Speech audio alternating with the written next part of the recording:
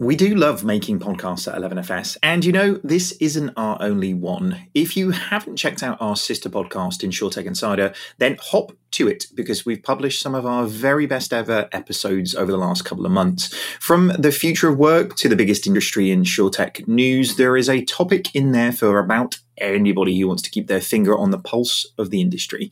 Head over now to ii.11fs.com. That is ii.11fs.com to start listening, or just search InsurTech Insider on your podcast provider.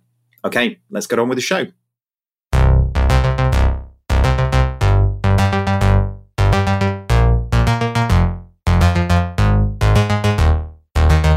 From 11FS, this is FinTech Insider News. This week, we bring you Alibaba invests $3 billion in Grab and buys out Uber along the way. Klarna reaches a $11 billion valuation to remain Europe's most valuable FinTech. And Microsoft digs up a data center they buried underwater off the coast of Scotland almost 2 years ago. All this and much, much more on today's show. Welcome to episode 463 of FinTech Insider. My name is David Breer, and today I am joined by my colleague and co-host, Mr. Jason Bates. How's it going, Jason? It's good. How are you doing? All right. I'm a bit of a sweaty mess today, I'm not going to lie. I thought I had enough time to jump. Nigel's been shaming me into doing more Peloton. So I thought I had 20 minutes on the bike, 20 minutes to have a shower. Turns out I just had the first 20 minutes. So, it's good that we're doing this remote, everybody, is all I can tell you. So, how about you? September sun. I know, exactly. Well, it's not the sun. It's more just my level of unfitness and being on a bike, I think. But how about you? How's your week been? It's been good, actually. Just lots of Zoom calls like everyone else, I think.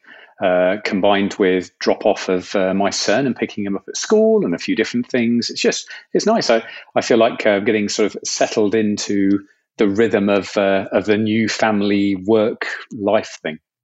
Yeah, it's weird, isn't it? Suddenly it's quiet in the house again. I've started to stray out of my office because the kids are not there anymore and it's quiet, which is weird. So it's a whole new world, isn't it? Anyway, as is now normal, we are joined, albeit remotely, by some awesome guests. And first up, making her FinTech Insider debut this week, we have Victoria Roberts, who is the Director of FinTech Delivery Panel at Tech Nation. How's it going, Victoria? It's going well. Thank you for having me on the show. No worries. We know it's your first time, but we're all friendly. This should be really good fun, I think. So, and making a very welcome return. OG from episode 1 of FinTech Insider. We have Anna Herrera, who is the Chief FinTech Correspondent for Reuters. How's it going, Anna? Good. How are you? Thanks for having me. No worries. Good to see you back. Good to see you back on this side of the pond as well. You're making yourself at home back this way. Yeah, I'm back, but I can't really see anyone. So I don't know if I'm actually really back. I could be anywhere again. But yeah, you have to trust me that I'm here. Sounds good. When somebody says you're going to have to trust me, usually there's something wrong going on, isn't there? But I'll trust you. Don't worry. That's we know true. You can see the very untrustworthy background that I have now with the weird zebra. Maybe I'm in Vegas. You never know. No, you see, over a period of time, you get used to the sound delays of what's Asia like or what's the US like. You've definitely got a UK delay in the Zoom call. We don't have to wait seconds before you start talking. I love that. Let's just start inserting in comfortable silences into podcasts. I feel like it will really add to the listeners. But all right, guys, let's get on with the show. So this week we have the first story over on Bloomberg, which is Alibaba in talks to invest $3 billion into Grab. So Alibaba, the Chinese e-commerce giant, is sole investor in the round and will spend a portion of the funds to acquire some of Grab's stock held by Uber Technologies as well.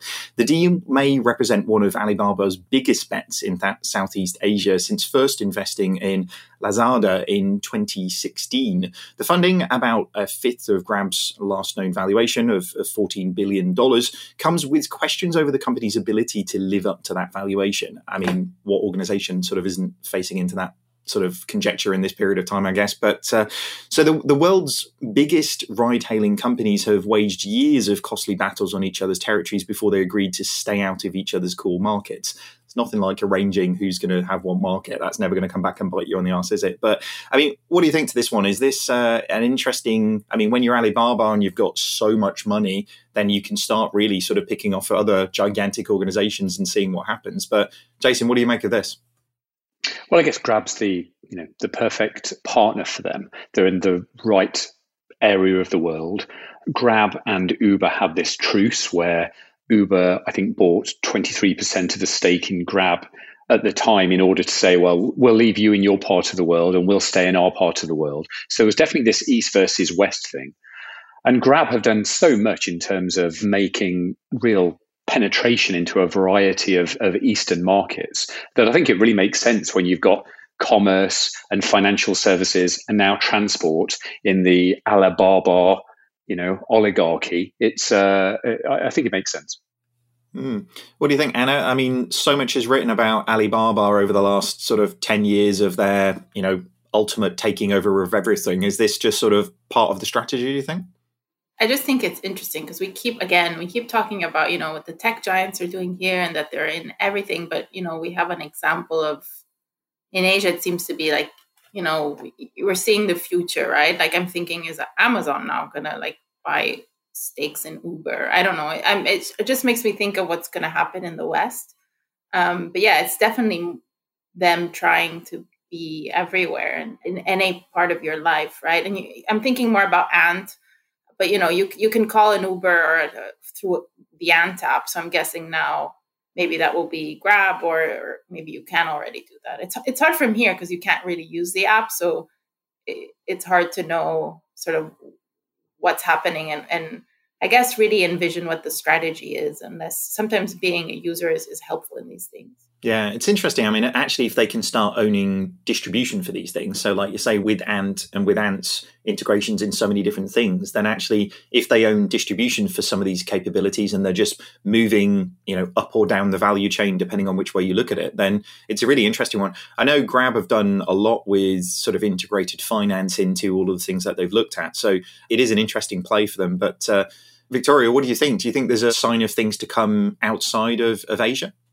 Well, I think when I sort of read this story, actually, I sort of thought, stepping back, it sort of shows the difference between sort of how sort of COVID and the current environment is affecting different companies, right? You've got all the smaller fintechs and the sort of scale-ups literally sort of trying to survive, having to flex their business models. And then you've got people like Alibaba who've obviously got such significant capital reserves that they're sort of able to use this to do more of the sort of strategic plays, take their time. And, it's probably a great time to be getting into additional networks with sort of more data, customer acquisition, capabilities on the last mile. I think they're also quite involved in e-commerce in the region. So, it's a pretty strong sort of strategic long play from them, I think. But they've got the capital to stand out, I guess. I think it's really interesting, actually, I guess building on Anna's point, that we're almost getting to these general tech companies and it reminds me a bit of General Electric, founded in, 1892, way back, Thomas Edison. But in the end, they got into aviation, healthcare, power, renewable energy, digital, manufacturing, VC. I mean, it was one of those things where the electrification of the world was coming along. General Electric was founded, and then using profits, they started to get into other areas and use their capabilities. And before you know it, they're, this massive conglomerate. And I guess we're seeing that in different regions of the world with tech now. Amazon starts in, selling books, and then before long, they're doing everything. And Alibaba, starts in, again, selling stuff, but before long, they're into insurance and finance and transport. And it's that conglomerate of the early 20th century, into the general tech company, I think, that's interesting. Does that hold still in today's economy? And it's an interesting point, really, with why have we not seen financial services arguably stray outside of financial services? We've actually seen, because really the thing that's fueling that, as you say, Jason, is like a crazy amount of money, right? So banks have had crazy amounts of money. Why have they sort of been contained in financial services and not strayed out into something else? Not wanting to answer my own question there, but do you think GM, Alibaba are like ridiculously customer centric, understanding customer needs in terms of what they're doing, and applying that to other industries just feels sort of obvious, really, doesn't it? It's like Google. Google have a way of doing it. They can shine that light on whatever industry they want to, and maybe that's the applicable thing to it. But what do you think, Anna? Why have we seen banks stick to banking? Regulation, maybe, right? With banks, imagine already they're so big, they're too big to fail. If they venture out into something risky, or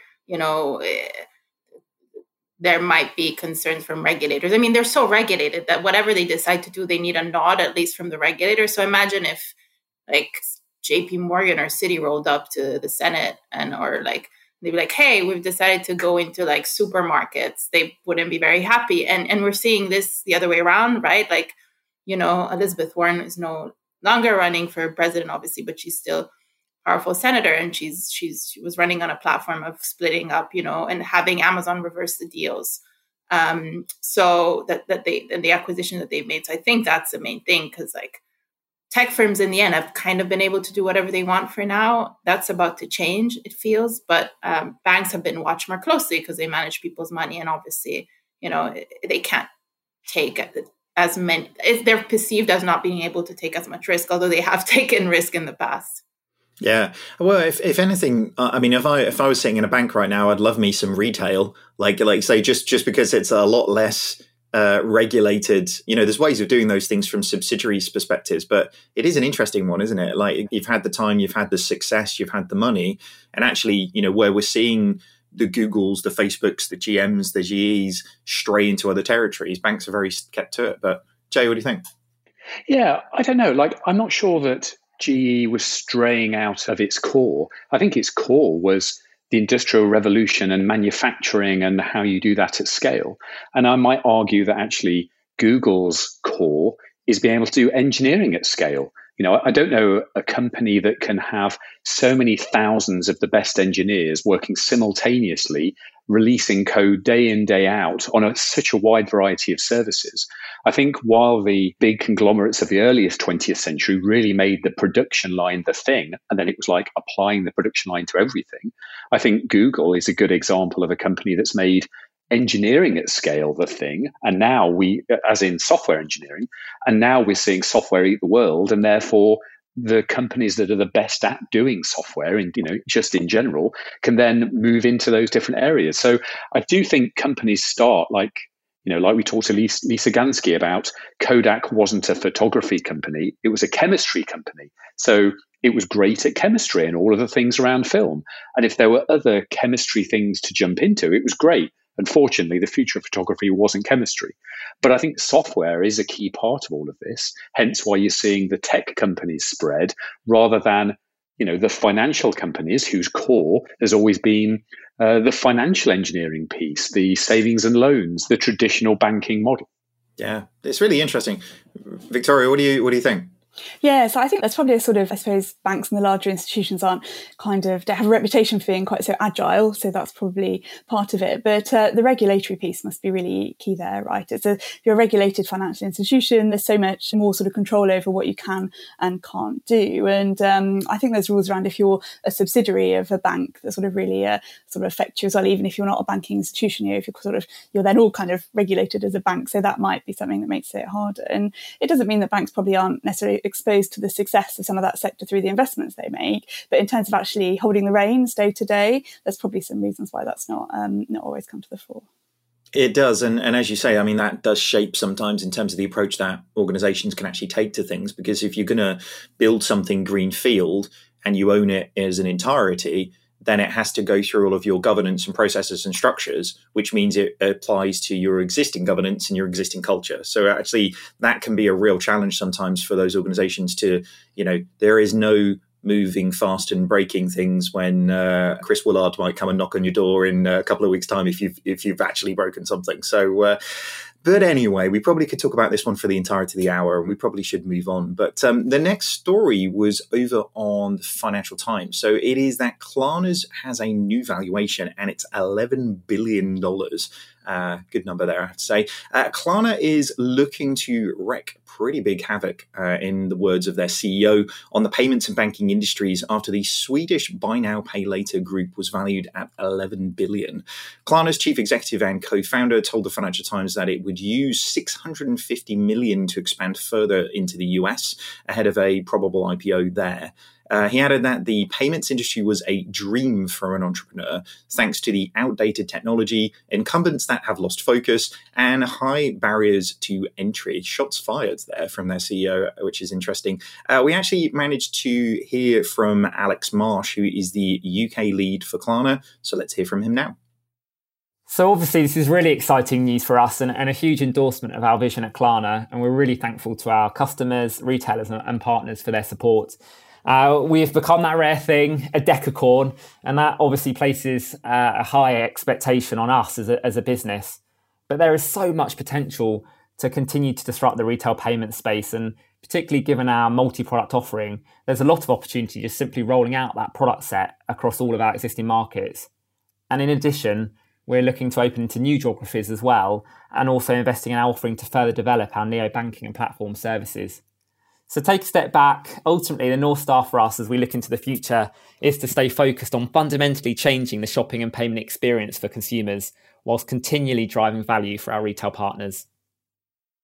That's super interesting. The CEO sort of went on to say that retail banking is moving from being a balance sheet play to a tech play, Jason, which really sort of lends itself to what we were just saying on the last story. I mean, the other thing about this really is like, oh my God, I'm getting desensitized to like really big numbers, aren't you? Like, it's kind of a bit weird. What do you think, Jason? Yeah, decacorns like all over the place, isn't it? I don't know. I'm torn on this. On one hand, we talk to clients quite a lot about the way that there's a lot within fintech and financial services that belongs at the point of need, and you should never be going to a banking app for it. And consumer lending to buy something expensive is one of those things. You don't go to an online store, look at that, then go to your banking app to see if you can afford it, and then come back. Like, APIs should connect these things together. And that goes the same for insuring that expensive item and paying escrow and getting refunds and loyalty and all kinds of things that have a kind of financial angle should all really belong at that point of need. So I think Klarna and Stripe are really good examples of companies that are really well set to take all of the financial services that belong around commerce, or especially online commerce, and sort of wrap those up into something that everyone else can use. But on the other hand, Klarna's got to this valuation based on a buy now, pay later model, which is just not good for end consumers. You know, the whole sort of consumer credit economy is just growing and growing, and people are buying on the never, never and just, you know, carrying loans. And so part of it's like, it's great and it's amazing and there's a lot that they could do.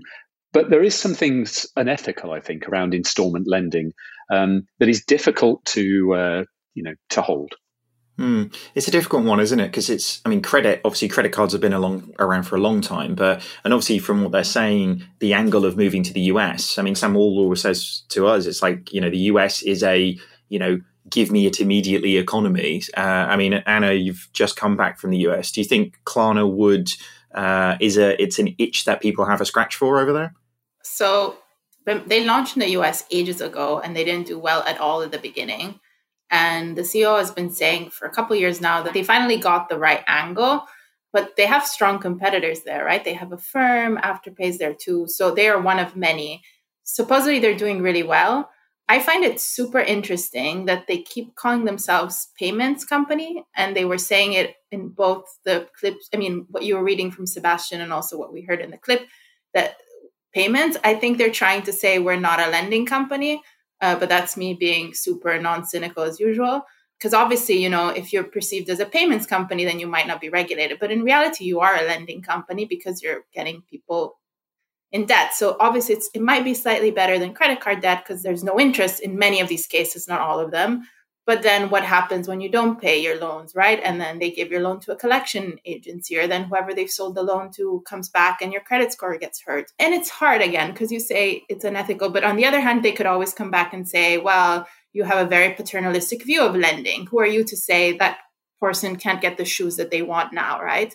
But, it's very tricky because you can see both sides of this thing. I mean, they're clearly growing in the US if they got all this money to keep going. One other thing that, keeps sort of bugging me about this sector right now is that lending is growing, spending's growing, but unemployment is also growing. So what's going to happen when people start not paying their debts back? Like, how does this debt rank with all your other debts, right? I'm probably more likely to pay back my student loans in the US than this. So I'll probably be like, oh, you know what? Who cares about like the shoes that I bought there? Let them come at me, So I wonder what default rates are like. And, there's so many questions around this sector. And I think just calling yourself payments company is not going to distract the regulators, especially if you're also a DECA unicorn, whatever the new term is, right? You have a lot of money, you have a lot of responsibility now, so they're probably going to start looking at you. And in fact, last Friday, the UK advertisement agency said they were looking at them for, they've received lots of complaints. Sorry, I went on a bit of a rant there, but well, no, it's really true. I think there's definitely a bit of a backlash with Klarna in terms of the positioning of some of their ads of like no interest, and and actually it's going to be interesting to sort of see how those things sort of shake up. Obviously, we've had some pretty high profile issues with lenders, particularly around payday lenders in the UK with things like Wonga. But I think it's interesting, and it's an interesting debate around whether we're going to get into a very ethical debate around lending and credit, and it's difficult, isn't it? I mean, as somebody who likes the immediacy of shoes when I want shoes, then I'm going to buy shoes when I want shoes. But how about you, Victoria? Yeah, so Anna, I think the FCA would agree with you. They've just launched a review into the unsecured credit market that's apparently going to report back by 2021. So I suppose that'll be looking at this tension between exploitation versus empowerment, right? And I think some of it's quite cultural as well. I hadn't really sort of come across this sort of paying in 3 stages before I was a student working in a shop in Paris, and it was a very established practice in France that at the till somebody could pay a third with one check, and then they could give you 2 post-dated checks that you would cash at a later date, that would sort of go into the safe in your shop, and they would all sort of come out a month or 2 later. So I suppose if it's a practice that was happening anyway, what you've got with Klarna is an evolution that is probably safer for consumers and for the retailer, because you've got a credit check, right? You've actually got something on the spot that should be able to tell you whether it's more appropriate to enter into that with that customer. But I think sort of COVID and the economic environment that we could be fast approaching, it feels like the right time to be sort of just checking in on whether it's still the right thing for consumers. Yeah, it's going to be interesting that, as you say, the sort of financial promotions material that are around these things, and actually how different regulators kind of see these things in different areas. It's going to be interesting to see what comes on next on this one. But definitely well done for those guys to getting to such a gigantic valuation so far. Jay, do you want to close us out? Yeah, I think it's a really interesting question that Anna brings up about that paternalistic protection, versus the freedom to do what I want. I've spoken to a few people in fintech recently. I had a sort of a career mentoring session with someone, and they really struggled with fintech as an area to work in, because from the companies that they'd gone and interviewed with and been working with, they found that actually the successful ones were those that were making money lending, basically. And so here was this person who really wanted to work in product and really wanted to make people's lives better and all of these kinds of things. But actually the successful companies were all lending based, and those that were probably more virtuous just weren't making the revenue that everyone else was. So as Anna was talking, I was thinking maybe it's a cigarette style warning. Maybe there's something about actually everyone is allowed to do this, but you need to understand how many people don't make their payments back, and what the implications are if you don't, and maybe something around open banking as to like how much debt are you carrying. I think how much we're committed to spending month on month is something that still no bank really makes evident. And I think there's all kinds of angles here around making that decision with all of the information that actually the general consumer doesn't have. They know how much salary they have, they know how much money is in their bank, but they don't really know what they're committed to month and how this all fits in. It's interesting, and that's a really interesting point, which is like how many really virtuous companies are really successful if they start there. I mean, Bill Gates sold a hell of a lot of Windows 95 floppy disks before he started helping people out in Africa, didn't he? The kind of focus is almost like get money and then it'll help people. But actually, and that's difficult in the context of the environment that people really want to work in, where it's actually I want to, do good and feel good about what I'm doing every day. But especially in financial services, where ultimately, the people who make money are those who have money. You make money off the people who don't have money. The maturity transformation thing, it's been there for a long time, but there's something at the core there. I'm sounding very, I'm obviously on my kind of left socialist rant today. I don't know what's happened. He has one of these days every week. Don't worry. Normal service will be resumed next week, I'm sure. But all right, guys, we're going to have to wrap up the first part of the show, but we'll be back with you very shortly. This episode of FinTech Insider is brought to you by Mitek. Combining the world's best forensic experts with industry's most advanced technology, only Mitek delivers bank-grade identity verification with the highest possible assurance levels, massively reducing risk, fraud, and costs. Discover more at miteksystems.com. This episode is also brought to you by Jack Henry Digital, the pioneers of personal digital banking. They are reviving the vision of financial institutions by being on a first-name basis with their customers, offering a platform for personal, human-centered service that really puts the customer first. Your customers experience immediate accessibility, while your employees get cloud-based core-connected tools to offer service really at the moment of need. To learn more and explore the team's latest insights, head over to jackhenrydigital.com. Do you follow 11FS on LinkedIn? If you don't, well, you probably should by now, shouldn't you? We make video content over there that you don't want to miss out on. And we're starting not one, but 2 new live shows. On Tuesdays, we're going to be diving into the biggest industry news stories. And on Thursdays, we'll be grilling some of the biggest experts in financial services on really what they do for a living. You'll have the chance to ask your own questions and get them answered live on the shows by some of the best minds in the industry. Find out more by heading over to the 11FS LinkedIn page now. Thanks, and on with the show. Next up, we have a story over on FinTech Magazine, and this is Tech Nation launches a FinTech pledge supported by the HM Treasury. So this is that Tech Nation is a growth platform for tech companies and leaders that prides itself on delivering coaching, content, and community required to produce successful digital ventures. Over 20 cohorts and 600 companies have successfully graduated from Tech Nation's growth programs. Alumni include Skyscanner, Darktrace, and Monzo. They have now received support from HM Treasury in its plan to drive growth in the UK fintech sector and its pioneering fintech pledge. In addition to HMT, the endeavour will also be supported by the Fintech Delivery Panel. And on that point, Victoria, I think I should probably just throw to you and go, what's this all about then? Tell us a little bit more about it and why it's important. Indeed. So the FinTech Delivery Panel brings together experts from across the UK to work together on initiatives that help fintechs scale and create the environment for future innovation in financial services.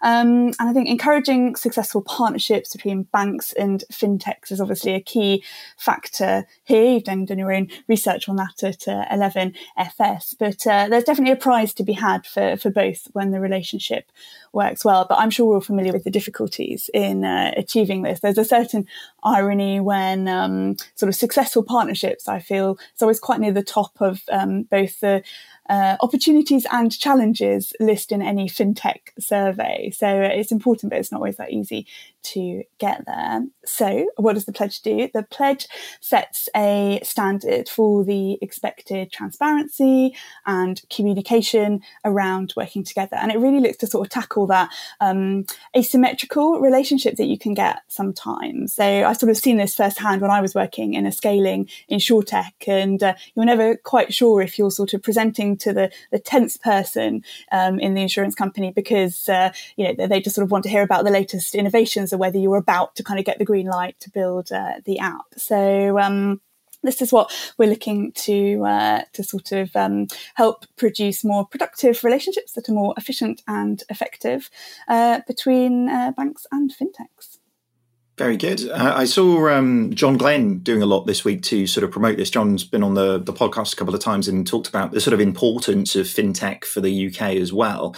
I mean, this feels like a thing to sort of underline that again, just to kind of reaffirm the fact that, fintech has obviously played such a large part in the growth of London really sort of being that capital of it. And, things like this that really sort of make sure that actually we've got a joined up approach of kind of supporting that and, come what may from a Brexit perspective and everything else that's happening in the industry, obviously with COVID and everything that's happening. Can't believe I put Brexit over COVID then. That was a strange prioritization, was it, in the world that we live in? But, it's important to continue to sort of reinforce what's sort of made us great in these things.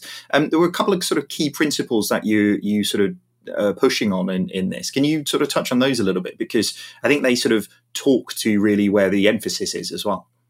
Yeah, so there's 5 key principles really to the pledge. So it's a voluntary pledge, but we've been asking banks to sign up to clear guidance on how their onboarding process works.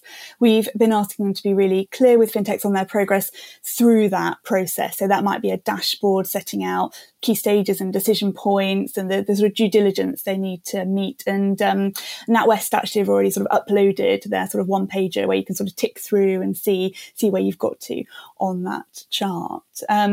They commit to having a named contact and to providing feedback, even if the fintech is ultimately unsuccessful in securing a partnership, so that they can sort of go on to refine their product and service. And there's also a sort of push to have a look at how we encourage good practice and improvement. That's sort of across the banks, so not just the sort of innovation areas, but also with their procurement colleagues, and then sort of sharing the best practice across the banks of how they're getting on with that. And the final principle, number 5, is that they will implement all of this within 6 months of signing the pledge.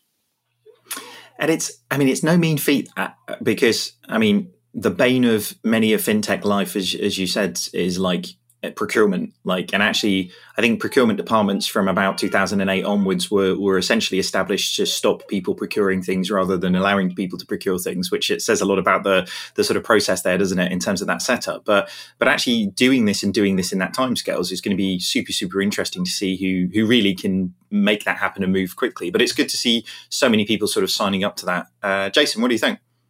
Well, just as you say, I think the number of stories where you have a fintech that has a great meeting with one of the big banks, and then they're told that there'll be something happen and they've got to go through to the next stage. And then a year later, they're still in some process or other. Meanwhile, they've been hemorrhaging money and trying to find more investment. We have to find some way in which startups understand where they are in the process. And the pledge seems like a good approach. But of course, devil's in the details, and it's easy to sign up to something and to provide a dashboard. Does it actually have an impact on that day-to-day relationship? I think it's going to be an interesting question. Yeah, so we'd certainly like to think that it will do. And you mentioned John Glenn, the Treasury Minister, before, and I think we've really welcomed the support from the Treasury. He was sort of very involved on Monday at the launch with the banks, and there's certainly a sort of a push that in 6 months' time everybody will come back together with the EST as well to sort of really have a look at how this has been working. So everybody's very enthusiastic so far, but yes, we'll certainly be sort of coming back to that with them to check how everyone's getting on. It's interesting. Fintech sort of burst onto the scene in such a B2C capacity. And actually, it's things like this that sort of evidence that really the biggest players that are mostly being challenged are like big incumbent B2B players. It's the providers to the banks as much as the banks themselves that are being really sort of threatened by fintech. So, hopefully, having that, a little bit more of a privileged line through some of those queues will be helpful. What do you think, Anna? It's interesting. There have been so many things throughout the years. I think of all the accelerators. I think Accenture at one point was going to partner with them and then to help them sell in. But there's been so many things. So, it's interesting to see if this will work or if it's just, the banks are so big and so complex that no matter what you do in the end, it's just going to be complicated to sell into them. So it's definitely something. Just the idea of having someone, just knowing where to go, because you can see it on the website, that already seems like an improvement. The question is, will there be anyone on the other side who will be reading what you're sending them? And that named person on LinkedIn is suddenly going to get really popular, aren't they? Like they're going to be like the most popular person in like Barclays and HSBC and stuff. But it's well, I mean, hopefully we see a flurry of activity over the next after these 6 months, when if all the processes are in place, then there'll be a flurry of activity to sort of mark the change. So, sorry, Victoria, I wasn't sure if that was a scratch or whether you were asking. Sorry, that was just in response to the flurry of activity. Fine. just to add that we're really encouragingly, we actually had banks that weren't the initial signatories reach out already to sort of see where it is that they might be able to learn more about how the other banks are adopting this and how they might involve it in their own processes. So no promises, but watch this space. We're trying to drive change as widely as we can. Very good.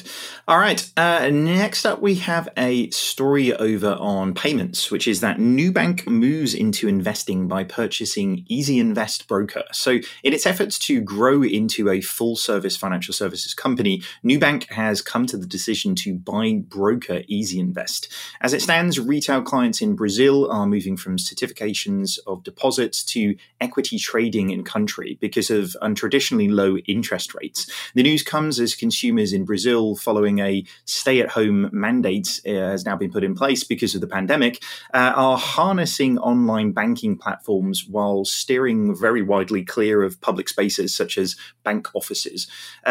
Interesting one. I mean, Nubank are another one of those ones which, I mean, they recently reached 25 million customers, which is just amazing. Like, it just shows in different geos, if you get the positioning, you get the marketing, you get the product right, then these things accelerate in such an amazing way. But again, is this them parlaying success from one vertical that they're doing incredibly well into another one that they can actually start, to your point, Jason, earlier on, being maybe a little bit more focused on the revenue that they can really return in terms of it? I think Brazil is a fascinating market. You know, they have it's like 210 million people living there. I think it's easy sometimes in the UK to look on the map as to, especially maps that have projections that are so skewed, and think, well, Brazil's not that big.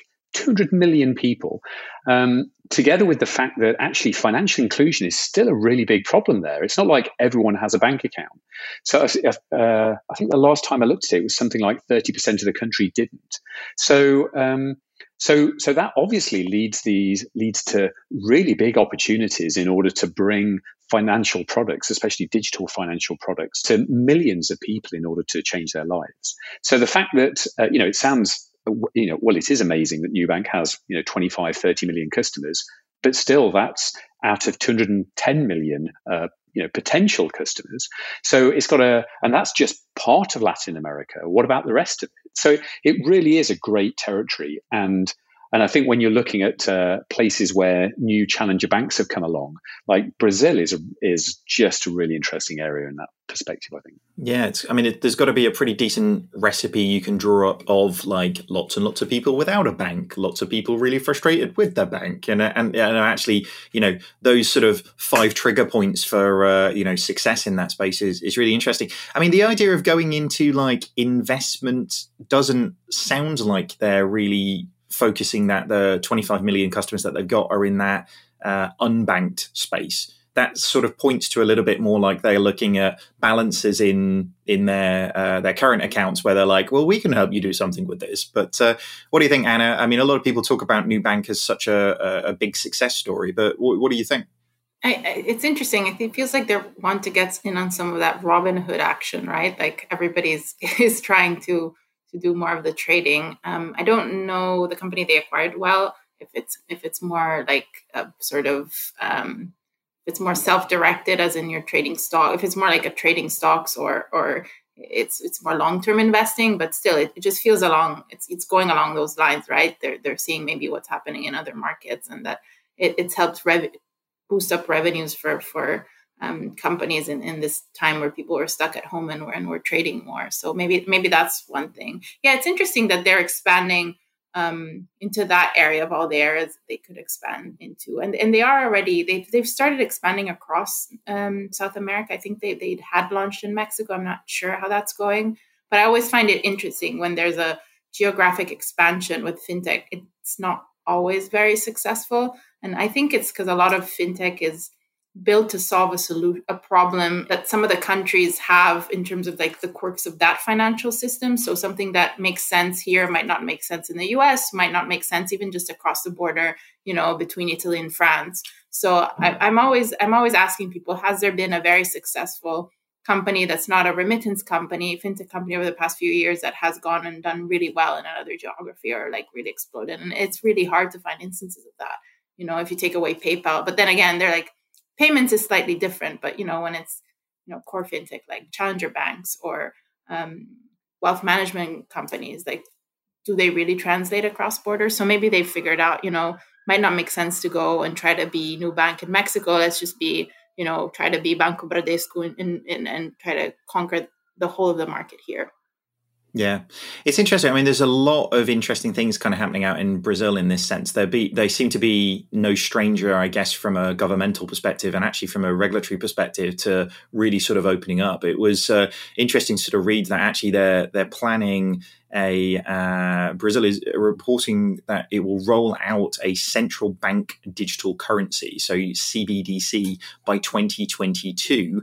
They're also planning to roll out the nation's cryptocurrency will work in conjunction with a new instant payment systems called PIX, which is going to be rolled out by November 2020, whether that's been delayed with everything that's happening with COVID. But it really does feel like that, the fundamental fabric of what financial services is over in Brazil is being really sort of rewritten, which is kind of interesting to see. What do you think, Jay? Well, no, I was just having a quick look around because it's an interesting point on you've suddenly got this country with massive financial inclusion problems, which brings along the idea that there's a wealth inequality thing going on there. And a quick look on on old Google says that the top 5% of the country earn the same income as the rest of the 95% of the country. In fact, Brazil's 6 richest men have the same wealth as the poorest 50% of the population. So it's interesting from a new bank or from an any bank perspective. On one hand, you've got this mass of people you can deliver digital financial inclusion products to. On the other hand, you've got potentially 5% of the population that have ridiculous amounts of money and actually want to do something with it. So maybe this is a sort of, polarizing strategy, either or, that actually that's probably the place you're going to make all the money, while actually helping with financial inclusion and people moving up the social strata might also be in there. Or at least that's my charitable take on it, that maybe you do use some of the rich fees in order to drive financial inclusion for the rest of the country. What do you think, Anna? Yeah, I'm curious. I don't really know what their demographic is like, if they are actually going for the people that don't have bank accounts. And I wonder, so I spent many years in Brazil, well, a lot of time in Brazil growing up, right? And my family was helping in a charity, in an orphanage. So I'm familiar with the people that would be the ones that are not included, but it was a different time, right? So I'm not sure if the same people that wouldn't be included now all have like smartphones, and they would be the kind of target that Nubank can go after. Maybe that's changed, but it's just curious that I doubt that they might be the same people that can start trading and buying, mutual funds or whatever it is. So maybe it has been a calculation. And again, it's another one of my like fintech pet peeves is fintech really, really, really driving financial inclusion, or is it just making life better for the people that, I could opt to go with Barclays or Starling or Monzo, but, and maybe my life is a bit better now, but, I'm not the person that had no bank account, is it, or am I able to buy an extra pair of shoes? But, going back to the Klarna story, but, who are We're going to keep bringing this back to shoes. Yes. I just wanted to talk about shoes. Sorry, Jason, go. Yeah, I was just looking at I just looked up a press release that they had in 2017. It said that only 2.5 million Brazilians had opened a new bank card of the more than 13 million who had applied due to strict credit checks. But actually, the CEO at the time, I don't know if he's still the CEO, said that he hoped accounts would serve some of the roughly 60 million Brazilians, around 30% of the population, who don't have a bank account. So, yeah, who knows? Maybe is that just a virtue signaling press release, or given that 30 million applied and they gave out 2.5 million accounts, how strict are they being, and where do they fit in that spectrum? Interesting question. What do you think, Victoria? Yeah, so I was just sort of thinking in terms of the central bank digital currency as well. It's, and I'm not saying they're looking to replace cash, but it's a sort of interesting development if you think that the sort of demographics that we've just been talking about normally tend to have quite a significant amount of a cash-based economy. So it's sort of interesting that they sort of prioritised, and that would be quite internationally leading, I think, to kind of say we're going to do it and we're going to do it soon, to sort of say that how can we digitise payments further. So an interesting one to watch as it evolves, I think. Yeah, I think they've got very high rates of money laundering, very high rates of sort of fraudulent behavior with things in that sense. So actually a digital currency in that sense makes a great deal of sense to try and digitize those things and try and sort of move those things out. Obviously, we've seen similar plays in places like India, haven't we, in terms of sort of almost creating a digital capability to try and remove some of those things. But, fraudsters are always pretty good at being innovative. So I'm sure they'll find a way of continuing their merry ways. But okay, moving on, we have a story over on CNBC, and this is that Razor's new plans for global expansion with a youth wealth management platform. So we've kind of gone from tech companies buying transportation companies to tech companies buying wealth management platforms, which is interesting. So after applying to become a regulated bank in Singapore, gaming hardware firm Razer is now considering a similar move in Europe and the US, as well as expanding its banking business across Southeast Asia, India, and Latin America. Razer, a well-known brand in the competitive esports scene, has been pushing deeper into financial services with its own virtual credit for gamers and digital payment divisions. Razer plans to build the world's first youth bank to meet a need that hasn't been met by other products that are aiming at that millennial segment. Like many gaming companies, Razer has flourished this year as, well, nobody else can pretty much do anything else other than sit at your house and game, I guess, at that stage, which probably indicates why they've been successful. But do you know what? I always find Razer's laptops a bit fiddly, if I'm not going to lie. I know if Simon was on the show, he's a massive fan of them and loves it. And I had the CTO of Razer FinTech on the breakfast show about 2 months ago. And they are doing some amazingly smart things and actually seem to be having a really significant impact in terms of the amount of people that they are getting to use their payment pieces. But what do you think, Jason? Like laptop makers getting into sort of financial services? I mean, it seems to work out all right for Apple, didn't it? I think this is crazy. Like Razer make great keyboards, they make mice, they make gaming laptops, and they've moved into sort of the esports and the, buy some tokens in order to spend on PUBG, and they're growing in that thing. Wealth management, like that's a big leap. That is seriously a big leap. So I don't know, like I know that they've sort of ultimately, when you look at their homepage, their webpage, I'm like, do they do a lot of things that I don't know? But no, I mean, they make laptops and mice and keyboards with LEDs, and they've got a good, a really strong brand around that. But wealth management, like I just find that crazy. I mean, can they start doing like wealth management of digital assets? Do you know, like actually, if you can start telling me that skin I buy on like, PUBG actually has retained some sort of value to it, then I'm way more likely to give my son some money to spend on those things. Is that, you're shaking your head. So I'm not expecting any money back from that. Is that what you're telling me? I just want to hear what Anna thinks about this. Yes, because I'm never cynical. So I think, again, it's just more of the Robinhood moment, right? Like if you think about it, this is going to really not get me any fans, but a lot of the stock trading that's happening now on Robinhood is kind of like gaming, right? It feels like gaming. That's the whole point. That's why they're successful. It's because it's so easy, and everybody thinks, including my husband, thinks that they're like an investing genius and they're Warren Buffett, right? Because they're just like, it's so easy. Like that's the whole point. And it's just made like gaming. You get like the confetti and everything. So maybe they're seeing that, and maybe it's not really wealth management that they're going after. They're just going after trading because it's quite profitable, right? So maybe that's one thing. And then again, I was reading the story, and again, like there's this thing about financial inclusion, and we're gonna like people don't have bank accounts, and I'm wondering, will they actually go for people that don't have bank accounts, or they'll realize that people that don't have bank accounts don't really make you money, and so you know what, I'll just sell them a computer and that's done. You know, I wonder how much. I'm not questioning people's intentions, but I wonder how much you dream about doing financial inclusion and then not really sure what you're doing, and then you don't do that. Or even if I want to be extra cynical, you're just using the financial inclusion card to win some brownie points with regulators and whoever you have to ask authorization from. I think that's a fascinating angle. And I think the gaming versus gambling thing, the Robin Hood investor is someone who sports bets and, bets on the halftime score in the Super Bowl. Oh, and I'll buy a few Facebook shares. And when we were doing some work over in Hong Kong and we were doing sort of interviews with people on the street, like you would talk to them, they go, oh, well, we're pretty sophisticated financially in Hong Kong. And everyone would tell you that. And you'd say, well, what does that mean?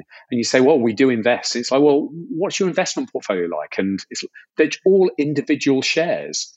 Like everyone just buys and like bets on companies and then goes and tells their friends and then that becomes a thing. So from that angle, maybe you're right. Maybe this is a gaming, gambling sort of angle rather than a financial services, which seems too far off piece, especially over in Asia.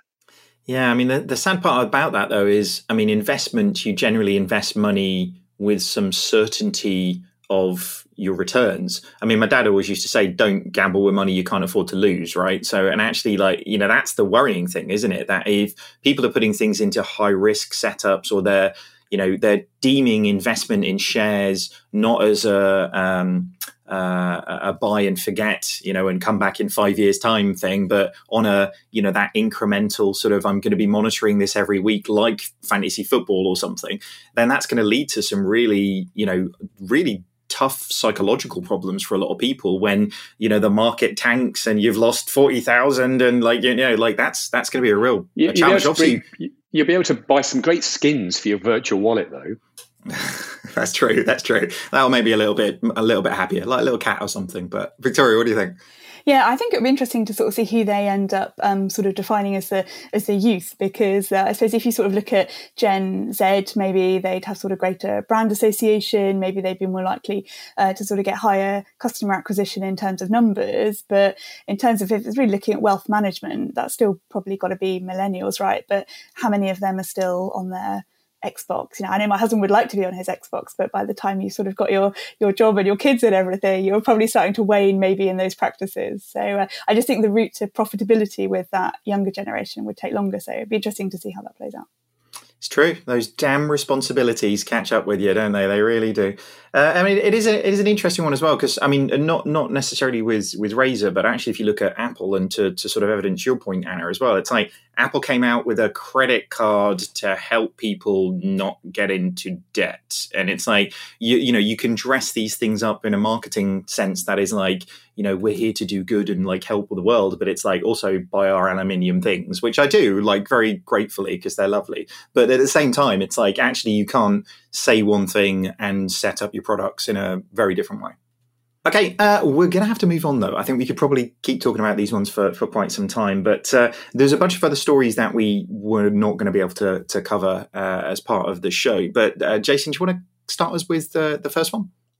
Sure. So German fintech in trouble. Credit Tech has filed for bankruptcy. Well, actually, they're not called Credit Tech anymore. Monido, an online lender that's formerly known as Credit Tech, which was a pioneer of the German fintech market, has slipped into bankruptcy, unfortunately.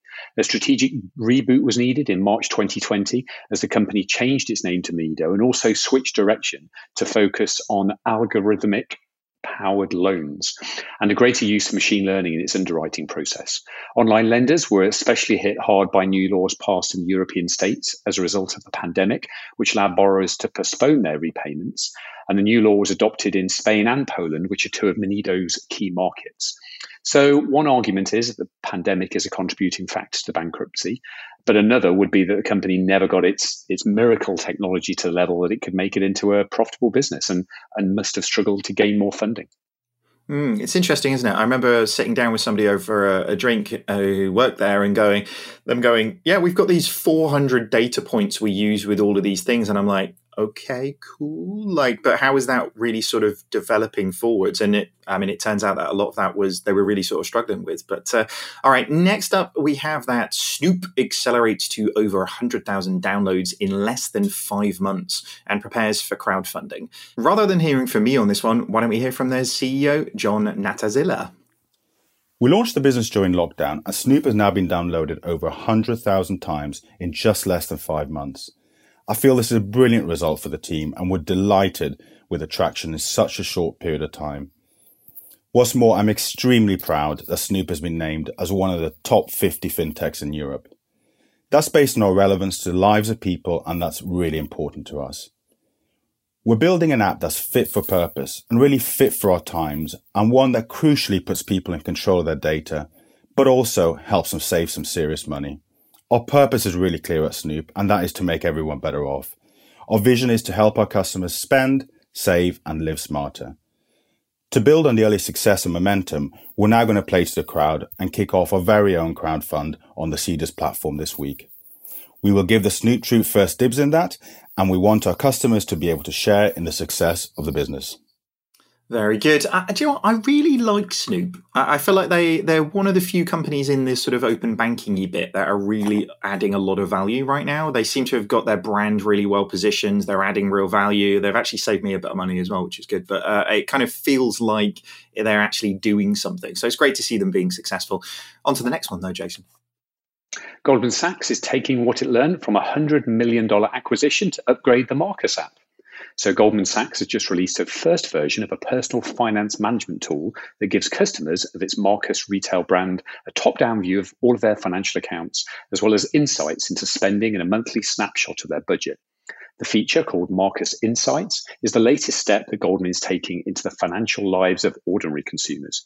There's one drawback, though. Customers won't be able to link up with the Apple Card, despite the fact that Goldman is the bank behind that product. And that's because Apple doesn't share user data with Goldman beyond what's needed to operate the card.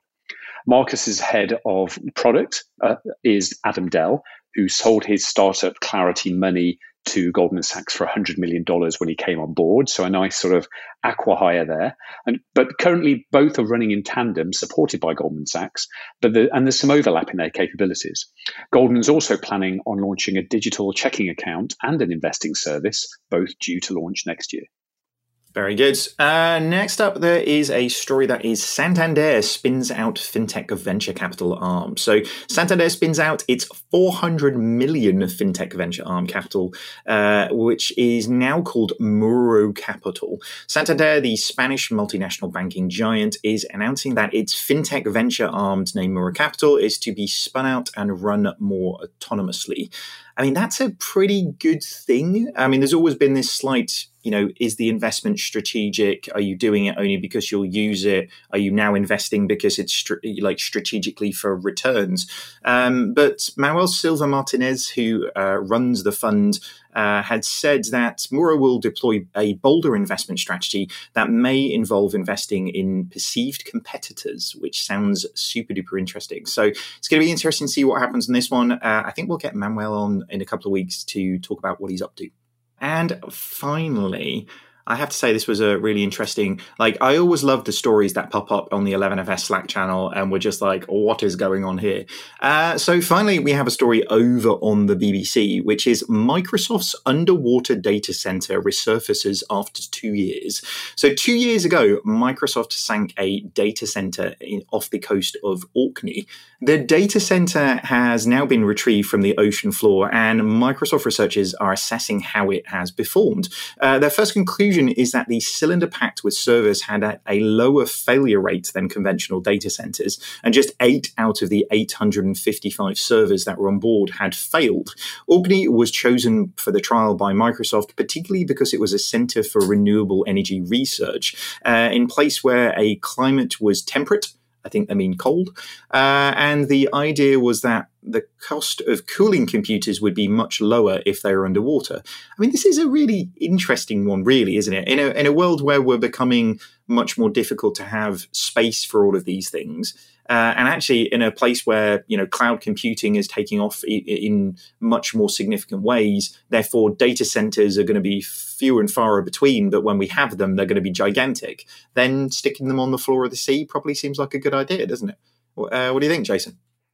Yeah, I looked this up because it's like you imagine a data center and you think, how do you put that on the sea? And basically they took a giant thing the size of a shipping container that was like a big barrel, and they put servers inside and everything else, and then just basically sunk it off the coast with all of the power and the network connectivity connected to it. And I guess it fights against the typical economic problems running a data center. Actually cooling it is a key part of that, and being close to power supply is a key part of it. So I actually had a friend who sort of built data centers quite a few years ago, and they would always look for cities on the coast next to a hydroelectric dam or, a giant power station that meant that they could use seawater to cool it and the spare power from the power station in order to run the thing. So I guess, Orkneys, you've got plenty of wind, you've got plenty of power there, you've got the sea in order to cool it. And it's one of those things as to, everything is moving to the data center. So how do you make the data centers as cost effective to run as possible? And so you start to look for these really interesting angles as to close to power stations, close to geo and renewable power, and also, easy to cool. And I guess this is a novel solution. It's interesting. I mean, this feels like it's almost certainly going to be like the opening sequence to a James Bond movie at some point, right? It's going to be like, to steal your data at this point, people need scuba gear, not just like good cyber sort of criminals, don't they? But Victoria, what do you think? Oh, my comment just can't follow that, I think. But I've got this picture now of the film. But I think it's interesting that it's not just about cost efficiency, right? It's about carbon reduction. And if you think we've all spent years in offices thinking about how going paperless and using our laptops and email more is the thing that's sort of saving the planet. But as the data centers increasingly sort of need more power and there's more data being captured, then actually thinking about how that part of the sort of the workplace and the economy can reduce carbon as well feels really important. So it sounds good. Let's see more of it. What do you think, Anna? Is this going to catch on, or are we suddenly going to be chucking computers into the sea willy-nilly? I really never thought I would ever have to comment on something like this, but I'm just wondering, I guess obviously overall it's better for the environment, but I'm wondering what happens to like the sea, right? The fish. What if we all start having like all data centers are in underwater? Like, what does it mean for like that environment? It's a very like answer by someone who knows nothing about the topic clearly, but I'm just thinking about the fish. Maybe. I mean, dolphins are pretty intelligent, right? If we can train them up as Microsoft engineers at this stage, then I think we've got a whole different thing, But it's interesting. We've got Elon Musk trying to put the internet into space, I believe, with satellites, isn't he? We've got Google doing pieces to put them in balloons and fly internet so it's everywhere, and we've got Microsoft putting data centers under the sea. Like, it really does feel like a world that at least we have lots to talk about, don't we, at that stage, which is good. But all right, guys, I'm afraid that's going to wrap up today's show. Thank you so much for joining us. Where can people learn a little bit more about you, Victoria? So you can find out more about the FinTech Pledge and the FinTech Delivery Panel on Tech Nation's website. And if you want to follow any updates and hear about what we're up to on Twitter, you can find more on @PolicyVix.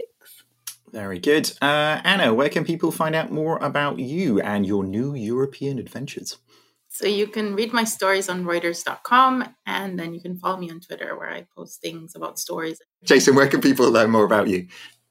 You can find me building banks and new propositions around the world at 11fs.com and on Twitter at Jason Bates. Very good. And as for me, you can find me over on LinkedIn. Thank you also to Alex from Klarna and John from Snoop for their sound bites in coming onto the show. And thank you for you guys for listening. If you do like what you've heard, then please subscribe to this podcast. Don't forget to leave us a review over on iTunes. It is really, really helpful for other people to find the podcast as well. As always, if you have any comments or you want to join in the conversation, just hit us up on email at podcast@11fs.com. Thank you very much for listening, guys. Goodbye.